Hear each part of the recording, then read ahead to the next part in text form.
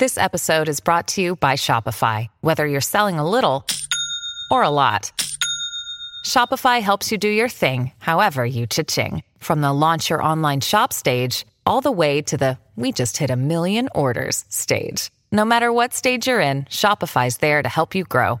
Sign up for a $1 per month trial period at shopify.com/special offer, all lowercase.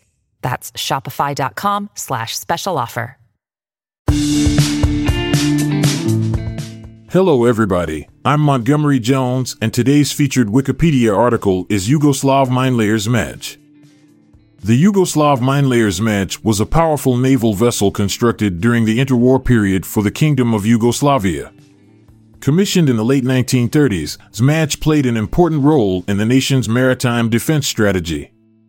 The ship was part of the larger Zmaj class, consisting of 2 vessels, and was primarily built to lay mines in the Adriatic Sea. Zmaj possessed a displacement of approximately 1,300 tons and was armed with various weapons, including 4 artillery guns and 4 anti-aircraft guns. Its impressive size and robust armament made it a formidable force on the sea. The vessel featured advanced machinery and could reach a top speed of 20 knots.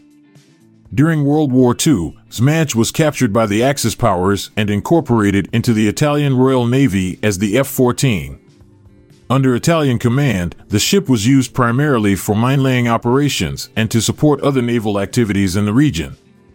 However, in 1943, following the Italian armistice, German forces seized control of Zmaj and utilized it for their own purposes. After the war, the minelayer was returned to Yugoslavia and recommissioned into the Yugoslav Navy. It continued to serve in the Navy until the 1960s, when it was eventually decommissioned and ultimately scrapped. Despite its significant role in Yugoslavian naval history, Zmaj's fate remains relatively unknown due to limited available information. The Yugoslav minelayer Zmaj, with its formidable armament and crucial mine-laying capabilities, was a vital asset to the Kingdom of Yugoslavia's naval forces. Although its journey was marred by capture and change of hands during World War II, it remained a respected vessel in post-war years until its eventual retirement. I'll be back this time tomorrow with another featured article. Thank you for listening. This podcast was produced by Classic Studios with information sourced from wikipedia.org. We donate to the Wikipedia Foundation,